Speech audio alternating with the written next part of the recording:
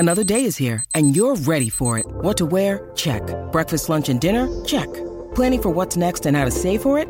That's where Bank of America can help. For your financial to-dos, Bank of America has experts ready to help get you closer to your goals. Get started at one of our local financial centers or 24/7 in our mobile banking app. Find a location near you at bankofamerica.com/talktous. What would you like the power to do? Mobile banking requires downloading the app and is only available for select devices. Message and data rates may apply. Bank of America N.A., member FDIC. When you need mealtime inspiration, it's worth shopping Kroger, where you'll find over 30,000 mouth-watering choices that excite your inner foodie. And no matter what tasty choice you make, you'll enjoy our everyday low prices, plus extra ways to save, like digital coupons worth over $600 each week. You can also save up to $1 off per gallon at the pump with fuel points. More savings and more inspiring flavors make shopping Kroger worth it every time. Kroger, fresh for everyone. Fuel restrictions apply. Hey everybody, welcome to another episode of After Impact. I'm your host, Tom Bilyeu, and I am here with the Doctor of Finesse. PhD. Indeed. PhD. This is a show where we unpack the impact of impact theory, and we're diving deep today into Michael Gervais, the sports psychologist and all-around badass. I loved this dude. He's so cool, and I love when he showed up. I remember when he showed up, and he was speaking your language right away. Oh, big because time. One of the things that you always say, and what you always do, and people notice, is you bring something different out of people.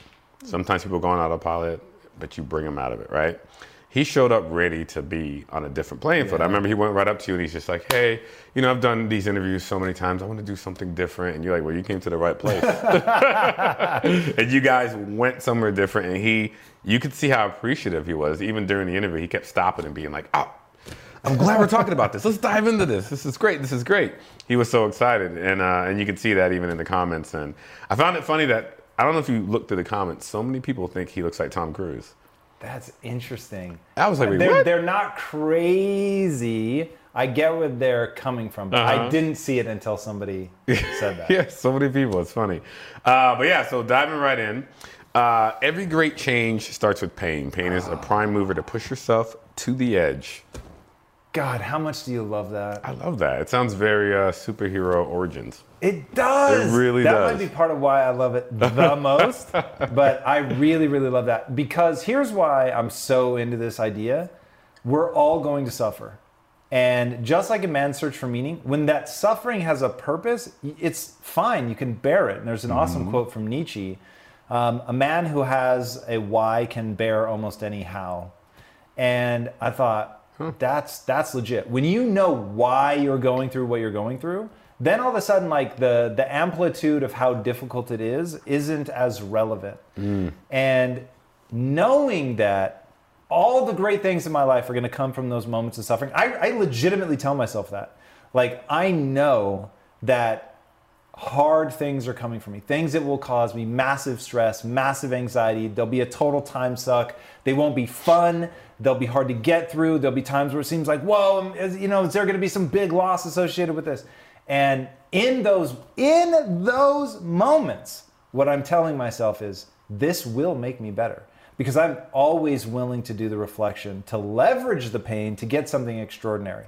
And when you know, this is the moment in the gym. This is the intellectual gym. This is the part where on the other side of it, I will know something. I will have more resilience. I will know something about myself, the depths to which, I can dig to really find that grit inside of me. And then the next time something comes for you, when you're telling yourself that whole preamble that I just went through, there's so much believability in it because you're like, well, yeah, exactly. Like the last time that I went through something like this.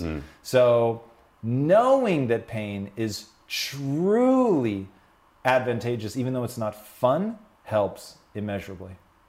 Yeah, I definitely agree. What tripped me out, though, is when he went on to say the worst things we can do for our loved ones is to try to reduce their pain. Yeah. And that tripped me out. I'm still trying to process it. I remember you said in the interview, you're like, when I first heard it, it kind of threw me for a whirl, but I get what you mean. I'm still trying to process it. So what do you think of that? Well, dude, as a parent, I'm not surprised you're still trying to process it. Because truly, when you strip away all the bullshit, there's really two driving reasons that I don't have kids. Number one is I am deeply fulfilled and enriched by the things that I pursue. And so I don't have an emptiness where fulfillment sits, and a truly beautiful way to fill that void is with a child. So that number one is why I don't. And then number two is that I have such a hard time seeing people that I love suffer. Yeah. But I know that that's how they're going to get better. Now, here's the part nobody wants to talk about. Suffering breaks most of the people that it touches. Yeah. It's why the inner cities are not a wellspring of greatness. But the people that come out the other side and achieve greatness, the distance that they travel from where they started to the heights of their success are so extraordinary. And the way that I've always thought about it is, okay, most people will just succumb, but to get the escape velocity to overcome that level of hardship, that level of nobody wants me to succeed, I have no positive reinforcement, like everything is just working against me. Like if you work to get out of just that to baseline, normally by the time they get to baseline, they're racing so fast that they just blow past it and they go out into outer space. So, but nobody wants to talk about how for every Jay-Z, Eminem, name Isaiah Thompson, for every one of them, there are 100,000. I mean, is that the ratio? It's probably that or worse. Yeah. That it makes them less than they would have been in any other environment. Yeah, I mean, and that is the crazy thing. It's true. I feel like most people do, especially in our space, talk about people going through pain and coming out, rising like the phoenix, but so many people forget to talk about the crazy amount of folks who actually, don't get beyond that. It's hard. How can you get beyond it? And I think that's why I'm so grappling with this. But I get it. But the thought of someone suffering, I guess it makes sense with, if you have a loved one who's addicted to drugs, they've got to help themselves at least to begin with themselves to get out. Yeah, you can support them, but they have to suffer to understand what the breaking point is to get beyond that. So. Here's what I think where this really gets complicated. So one, the suffering could break your loved one, in which case they're diminished. It's a diminished version of themselves. They lose faith in themselves. Yeah. They don't feel loved by you. They feel neglected, and it's them against the world, and that makes them retreat within. That's a very real possibility. Possibility number two is you mollycoddle them and they go to the middle. And since most people are in the middle anyway, that feels normal. You feel like, I saved them. They didn't break. But what you don't realize is maybe, just maybe, that person becomes the next Kobe Bryant, LeBron James, Warren Buffett, whatever, because they had that pain of I must achieve. And because they were so hell-bent to transcend where they are, that that pain gave them, like Ray Dalio says, pain plus reflection equals progress. They really felt that pain. No one saved them from it. And it forced them to look inward and see a way to improve and get better. Like when I think about when I was laying on my apartment floor and I was so lost and so unhappy and flirting with depression, the thing that got me going in the right direction was how bad that felt. And I just did not want to feel like that anymore. And so out of desperation, I begin to read. And in reading, finally find that hook that I grab onto, which is brain plasticity. And that allows me to then sort of train my way out of the situation. But it was the pain that made me search for that. What if I'd never had the pain? Yeah. What if my thesis film had been fine? Yeah, it didn't hurt. It was fine. Middle of the pack. People clapped. They were happy for me. Some people thought, oh, he might go on to do something. Like in some ways, that would have been worse because there would never have been an acute moment where I had to deal with it, and the desperation to prove myself became so strong. And I'm getting a little off topic here, but hopefully this is interesting. It's certainly interesting to me. I'm thinking about this a lot right now. So we're working on our first script, right? And I already work just an inhuman number of hours. Yeah. And the script comes along and I realize to get it where I want, where I'm willing to bet my money and my reputation and all that, I have to write it. So I start writing it. But that's a long process. And so now I'm staying up late. I'm getting up early day after day after day. I'm working the entire weekend, every weekend. I mean, it's just like nonstop violence. And I thought, A, I'm having so much fun. And B, I want to win so badly. Like, and when you have a partner, a coworker, whatever, and they want to win that badly, that you don't have to push them. They're going to make it happen. Being around people like that is so fucking awesome. And I thought I was so proud of myself in that phase, because I was like, there is a broken piece of me that is so terrified to fail. Like, it is so important to me to win that I'm like going all in. Now I've been very careful, because I know that about myself. I've been very careful to make sure it's in service of something that I really believe in and I enjoy the process of, so that as I'm working these insane hours, I'm having a great fucking time and I'm eager and can't wait. But I love that. And I think some people, like, I love that level of effort. And when I see people going that hard for something, I'm like, they might win. Yeah. They might win. And when the people that I truly try not to judge, because I know it's not coming from a bad place, but when people say to me, Tom, this is because I say you have to work hard, smart, and long hours. Every time I post that, every time, without fail, somebody writes, if you're working hard and smart, why do you have to work long hours? Someone always writes that, you say? Every time. Really? And not just one person. It will be a third of the comments. Really? And I think every one of those people is in the middle.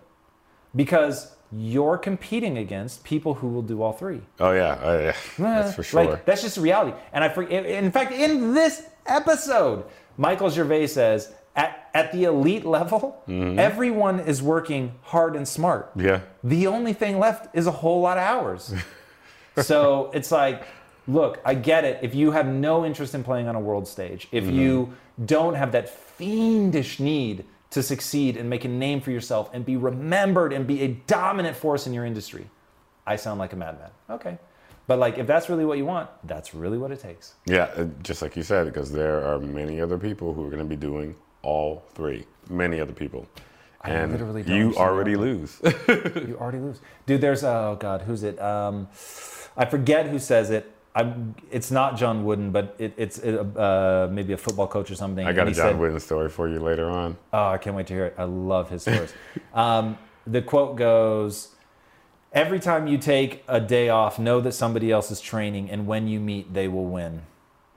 And I thought, wow, that is so fucking true. Yeah, I mean, it is so true. And, and it's so funny because I don't want to digress, but at the same time, this is what we're talking about. God, who told that story? Was it Jay Williams about Kobe Bryant practicing? Yes. Yeah. What a good story. Yeah, it's like everyone's taking the day off. Practice is done. The game is done. The game hasn't even started. No matter what, he's practicing. He's prepared. He's getting prepared. And he's preparing himself even after he's prepared. Do you remember what he said to Jay? I forgot. I love this so much, Christopher. He goes up to him. Jay asks him, I just have to know, like, you practiced even longer than me. Why did you keep going? And he ends up scoring like 40 points or something on them. And he said, I needed you to know, no matter how hard you were willing to work, I was willing to work harder. But really, really let that sink in for a second. Because if I were doing Lincoln Douglas style debate, I could take either side of the argument and I could tell you how that's a sickness and how it damages the relationships and how every relationship in his life suffers because of his obsession with basketball. And then I can take the flip side and tell you, and that's why he's one of the greatest to ever play the game. And so it just becomes a question of, what do you value? Yeah. And this is why I say, dude, be careful who you idolize. Be careful who your role models are. Because if you want to be the best parent in the world, I am the wrong guy to take advice from. I'm the wrong guy. I'm not going to set you up to be a great parent. But if you want to play on a world stage, I'm your man. Yeah. So you've got to be really careful who you model yourself after. And when I hear stories like that about Kobe, they give me the chills. That and part of what I loved about his answer was he said, look, I don't mean this against you. It's not even about you. But I just had to make sure you knew that I was willing to outwork you. You know what I mean? It's like, it's not personal, dude. It's just like, everyone I encounter is going to know I will outwork you. My favorite line in Ali is when He's in the ring and he's like, does this guy understand that he will have to kill me to win? That's right.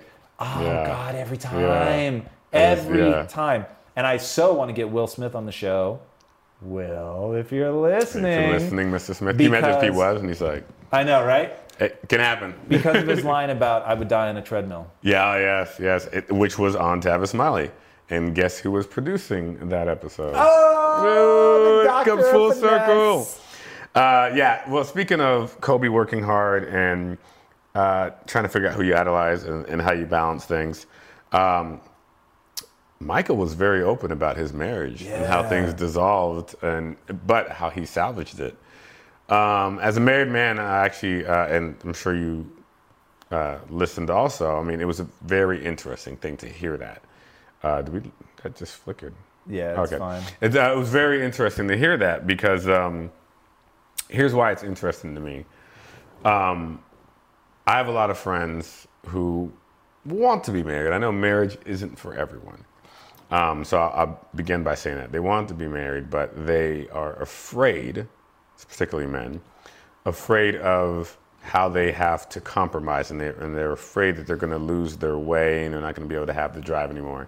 And I keep telling them, it's about the choice you make. Compromising doesn't mean you lose your drive with a relationship. You can actually grow together. You could learn to nurture each other. You could learn to understand each other where there's no contempt or there's no, what was it, the 4 horsemen of divorce, whatever. You can work that out. Just go in, find someone who understands who you are, right? And of course, people change and people evolve as you go on. But I found it interesting that he was able to salvage his marriage, but still, he still does what he does. You know what I mean? He just had to take a step back and take moments here and there and be present.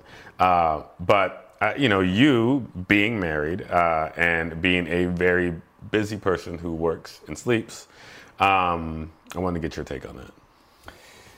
Well, one, I will say to all of your friends who are listening that secretly want to be married but are afraid to, that it will diminish what they accomplish in life. The people that take the biggest risks are the ones with the most solid home life. The greatest thing I ever did in terms of what I've been able to accomplish was marry Elizabeth Diana Charalambous. And in doing that, we grew together exactly like you're talking. We pushed each other. We dreamed together. And whenever one of us was off track, the other would remind them in the most loving way possible, but of who they wanted to become, who they said they were going to become, and then to point out in a loving way, always supportive, but like to say the hard thing of, you said you were going to do this, but you're not actually doing it. And so if you want to say that's not actually what I want, you want to change gears, awesome, let's talk about it. But if that's really what you want, here's your gut check because you're not doing it. And that kind of stuff, having somebody who loves you, man, and they are saying it not to be mean. They're saying it because you said you wanted it, and you're not acting in accordance. And I used to play in my mind all the time. Anytime there was a big decision and I was putting everything at risk, I would say, okay, what's my worst case scenario? My worst case scenario is this fails, we lose everything, and we either have to move back into one of our parents' house or we move into a hovel somewhere. And I thought, but I'll have her with me. And from there, we'll be able to rebuild. And as long as I have her, I feel strong about it. So because at the end of the day, when if I put a fine point on the moments in my life that are just the most neurochemically rewarding, it is moments where I'm alone with my wife, we're both being totally vulnerable, and we're in that sort of giddy, playful state. Nothing can match it. Nothing I've ever done. Not the money, not the business success, not being on stage, not standing ovations. Nothing hits me neurochemically the way that those moments with my wife are. And they don't cost anything. Yeah. So it's as long as I know that I've always got that, I'm happy, man. So that, to me, look, I'm a huge believer in love. I am a huge proponent of marriage. It has been transformative in my life. I think it's hard, and I don't think it's right for everybody. Exactly. Yeah. But it definitely does not intrinsically diminish your drive, nor does it intrinsically mean that you won't succeed. Now, a lot of people mismanage their relationship. Of course. They lie and they tell their partner what they think they want to hear. They compromise on who they are because they think they have to. And they probably got in a relationship predicated on game, on swagger. And so it's like, well, if you weren't being honest with who you are from the jump, and now that you're acting way more ambitious, and she's like, whoa. Yeah. Like I know he used to do nice things for you, but what has he done for you lately? So, like, that's real, right? Yeah. And so yeah. I told my wife from the jump, like, when she was just a girl I was seeing, Yeah. like, I'm scary ambitious. And so... From the start. Christopher, day one. In fact, that date, part of what was so electric about it was I thought she had to leave because she was a Brit. That's so she right. was here for a limited period of time. So I thought there was no reason to bullshit this girl. So she's going to leave. She either likes me for who I am or she doesn't. No point in wasting my fucking time. And I'm not like that. I'm not just trying to get laid. So I was like, either she likes me for who I am or she doesn't. So I was way aggressively myself. Okay. And because I was being aggressively myself, she was being aggressively herself. And so then like the sparks were flying because we weren't like bullshitting. There was no like dance. It was just like, look, this is who I am.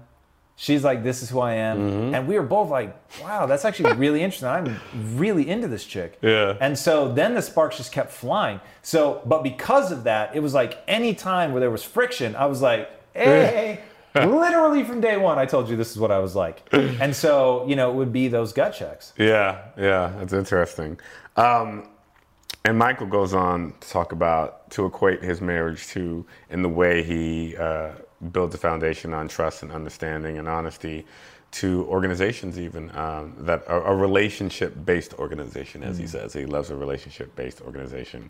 And I thought that was actually very interesting how he, not to say that he runs his marriage like an organization and vice versa, but that kind of sentiment should run deep across all platforms. What are your thoughts on that? This is so critical in business. And it's so hard to get to, and there's so much cultural momentum pushing against it. So it took me a long time to understand what he meant. And what he means is, just like a friendship, you have a real relationship with somebody. You're real with them. They know who you are. You're not trying to hide your faults. You're there for somebody when they need you, even if it costs you personally. And that you can expect them to be there for you when you need them. And that you discuss emotions. And when somebody says something that hurts your feelings, you don't go and be political behind their back or backstab or undermine. You say that hurt my feelings. And you literally wear your heart on your sleeve, not in like a gross, like, Jesus, everything's about emotions. But I remember the day that I realized, whoa, I actually need to talk about my emotions in business, because when somebody does something that upsets me, I then react like a person. I hold resentment. It hurts. I feel disrespected. I feel disconnected now. And I need to reconcile that exchange in some way. And if the reconciliation isn't them having a chance to understand me and apologize and for us to smooth it over, it becomes, well, I'm now going to deduct from you by being resentful. And I'm going to make sure that I zing you or zap you until I feel that there's like a balance now of how much you hurt me, which is really dumb. But that's what people do. And that's how business environments get toxic. Yeah. And it is the exact reason that we're doing Ray Dalio's principles in this company, because I saw at Quest what happens when you don't do it.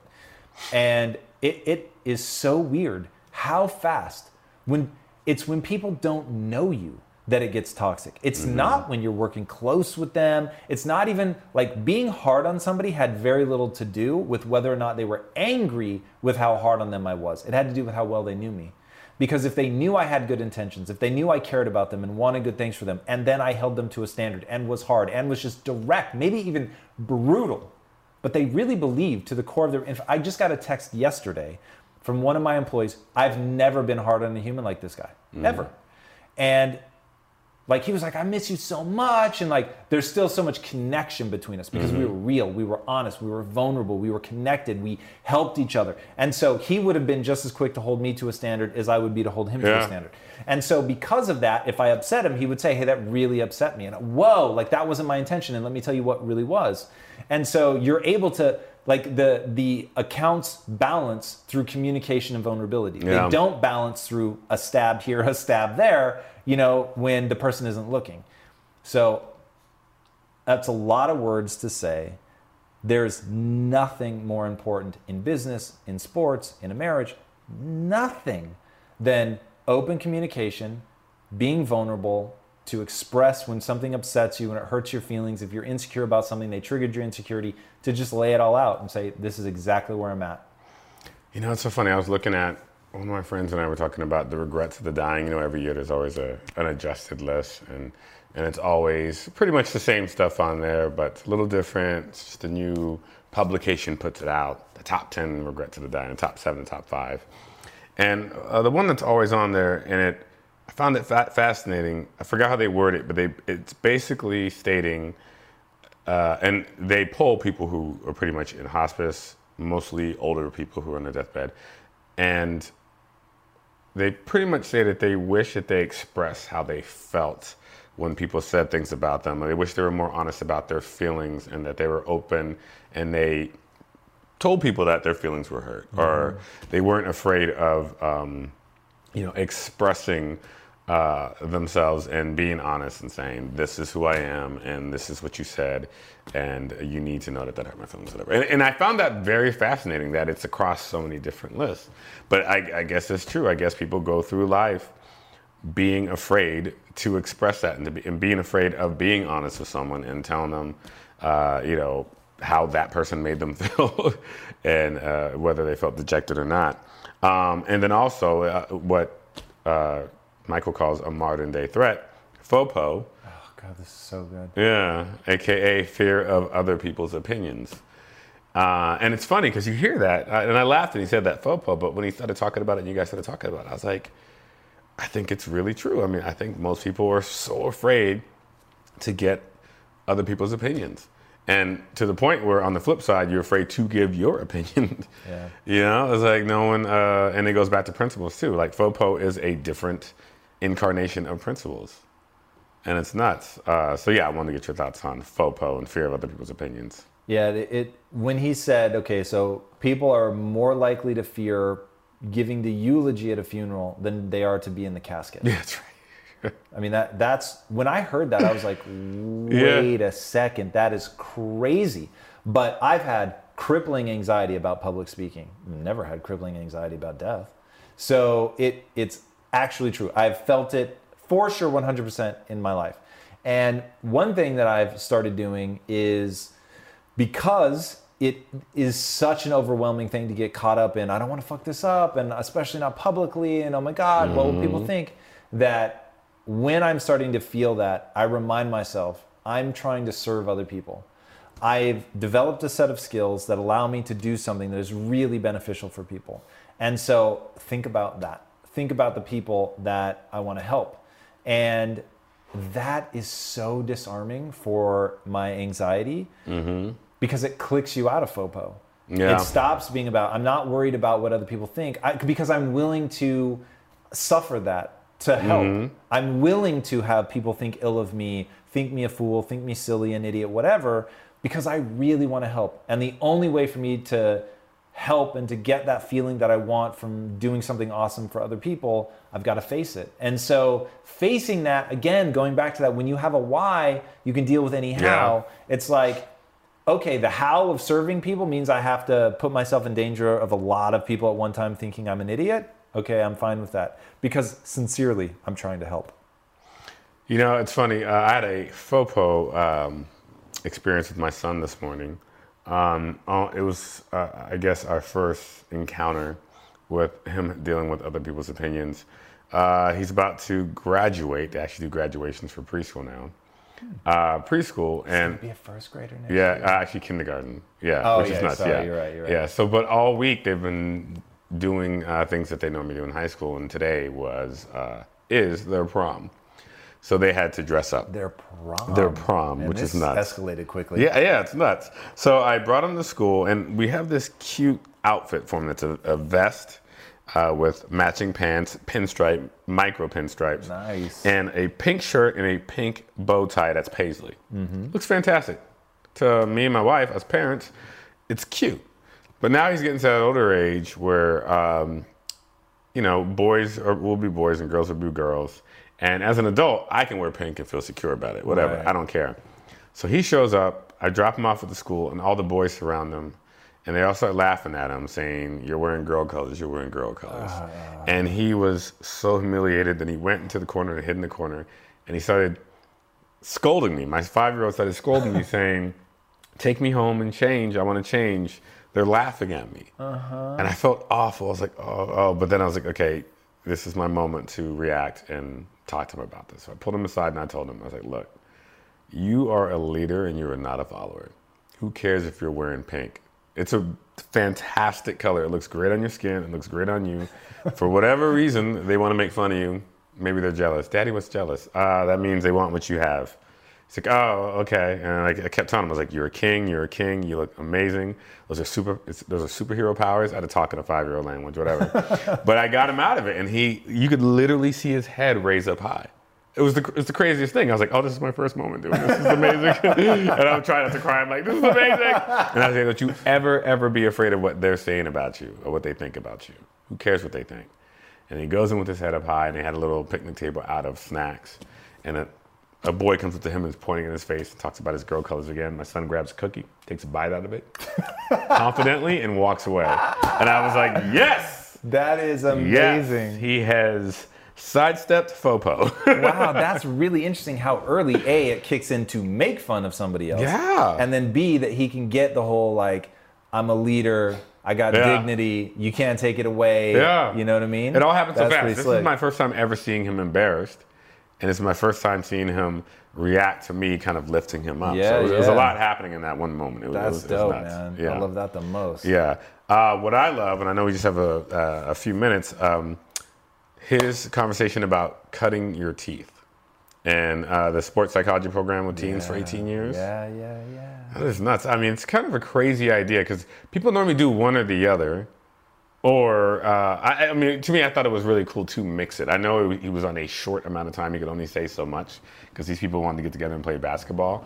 But I guess if you want to summarize what this program is that he did and then tell me your thoughts on it. Well, so the program that he did was he was studying sports psychology and he wanted a place to go and try it out. So he goes in this place where gang members essentially meet up to play basketball in neutral territory, and they would often get in fights. And so he wanted to use sports psychology to teach them how to stay calm, how to stay focused on the competition, to not lose themselves, and was very successful with it, it sounds like. And so ends up doing it for 18 years, every Saturday for 18 years. It's nuts. Now, it's commitment. Very much so. What I love about this is like, you want the just like silver bullet to the problem that millennials and Gen Z and everybody in the growing up in a time where you literally can get everything like instantly. And you could, as a 9-year-old, create a viral video that gets 100 million views, right? So and that's all real, and none of that's bad, and it's amazingly powerful. Yeah. But because it exists, people think, well, then everything is going to be like that, and they have this. Like one of those fights where I don't know who you're fighting against. You're fighting against the nature of reality, which is I want it and therefore it should be right now. Yeah. Okay, rad. Well, I feel the same way. I want it and I want everything right now and I shouldn't have to wait. I share that sentiment. I've just realized the world doesn't work like that. And because the world doesn't work like that, I can either deal with the world the way that it actually is, or I can throw myself into the abyss of frustration that is dealing with the world in the way that you wish it were. And so life is just never going to respond to people at scale who are just like, I want it and therefore it should be. So what I love in his story is, okay, he's the guy that goes on to work with Pete Carroll and create this massive business that deals with Fortune 500 companies and to deal with a team that's been to the Super Bowl twice in the last however many years. And why him? The answer why him is because for 18 fucking years he was in a gym every Saturday night while you were at the disco. Cutting his teeth. Exactly. And so this is the thing, like, people should hunger for that shit. This is why, like, my whole speech is about stop worrying about winning a ring and start worrying about becoming capable of a championship performance. Yeah. The performance. So I have no interest in sitting on a bench on a team that wins a ring. That would bring me no pride. And I have no interest in winning a ring. I am ashamed of myself, Christopher. I'm deeply ashamed. Happened to me last week. So I have no interest in wearing a ring if I didn't play to my potential. And I don't mind losing a championship when I gave it my everything. And I know I left it out on the field and I had fun and there was joy and I played at my best. That loss I can take far better than I can take the win when I know I didn't play up to my potential. So when you become obsessed with that, just get good. Want to get good, man. People just don't want to get great. Getting great is its own reward. And, oh, by the way, it also happens to put you in a position where you really might win the championship and all that. But, just get great. And so the people that will win in this generation are going to be the one, and it's the same of every generation, are the people that are willing to cut their teeth, do the work, get great, become extraordinary. That's it. They will always win because at the end of the day, that is the only way to capture the imagination of another human and get them to give you money, get them to want to train with you, get them to buy your stuff, however you want to think of it. You have to leave them in awe. That's it. Steve Jobs, he left us in awe. Yeah. Warren Buffett, his individual shares are some obscene amount of money. It's what, $100,000 for a single share? It's so crazy because he's left us in awe. Michael Jordan left us in awe. Yeah. It's that's how you get people's attention. Yeah. That's when I look at a crowded industry and people are how the hell are you ever going to break into that? There's always room for the best. There's always room for the best. Yeah. All you have to do is be better than everybody else. Yeah. Now, people may look at that and go, Jesus, I don't want to put in the work to be the best. Yeah. I do. And so I'm prepared to be the best, and not just the best at making a product, and no one's looking at my product, but it's the best. Well, then you're not the best fucking marketer. So it's the solution is so simple. Yeah. It's okay, you have the best product, but do you know how to get it out there? No. Okay, well, you better get fucking good at that. And so now we're working our first projects with a celebrity for that exact reason, because I know no one gives a shit about us in the comic book world. No, but people could care less. So they couldn't care less. I'll say it right. It actually drives me nuts when people say people couldn't care less. So it's not enough to make the best piece of art. It also has to be marketed more savvy than anybody else. And to do that, I've had to change my attitude because now I have to really make sure that we've built a really strong bridge with them and their team and all that. And I can't go in and just be brash and this is mine. And it's got to be this whole team effort. Yeah. But that's how you win. You figure this shit out. You're willing to pay the price to get what you want. So the punchline, deal with the world the way that it is, not the way that you wish it were. And he did exactly that, and he put his energy into becoming extraordinary so he could leave Pete Carroll's jaw on the floor. So he could actually help Pete Carroll win Super Bowls. That's it. And when that's you, when you're that guy, all of a sudden opportunities are everywhere. It's a perfect place to close this up. All right. It's fantastic. Guys, there it is. Go out, be extraordinary, go dive into Michael Gervais' world. This dude is amazing. I loved my time with him. All right, if you haven't already, please do go leave us a review. They help more than you know. It is huge. 5-star, please. If we can make that request, it would be amazing. If this is added value, hopefully our thank you will be that 5-star review and just a couple kind words. It helps more than you know. Really appreciate it, guys. And if you haven't already, be sure to subscribe. And until next time, my friends, be legendary. Take care. Hey everybody, thank you so much for listening. And if this content is delivering value to you, please go to iTunes, go to Stitcher, rate and review us. That helps us build this community. And that is what we are all about right now. Building this community as big as we can to help as many people as we can, deliver as much value as possible. And you guys rating and reviewing really helps with that. All right, guys, thank you again so much. And until next time, my friends, be legendary. Take care.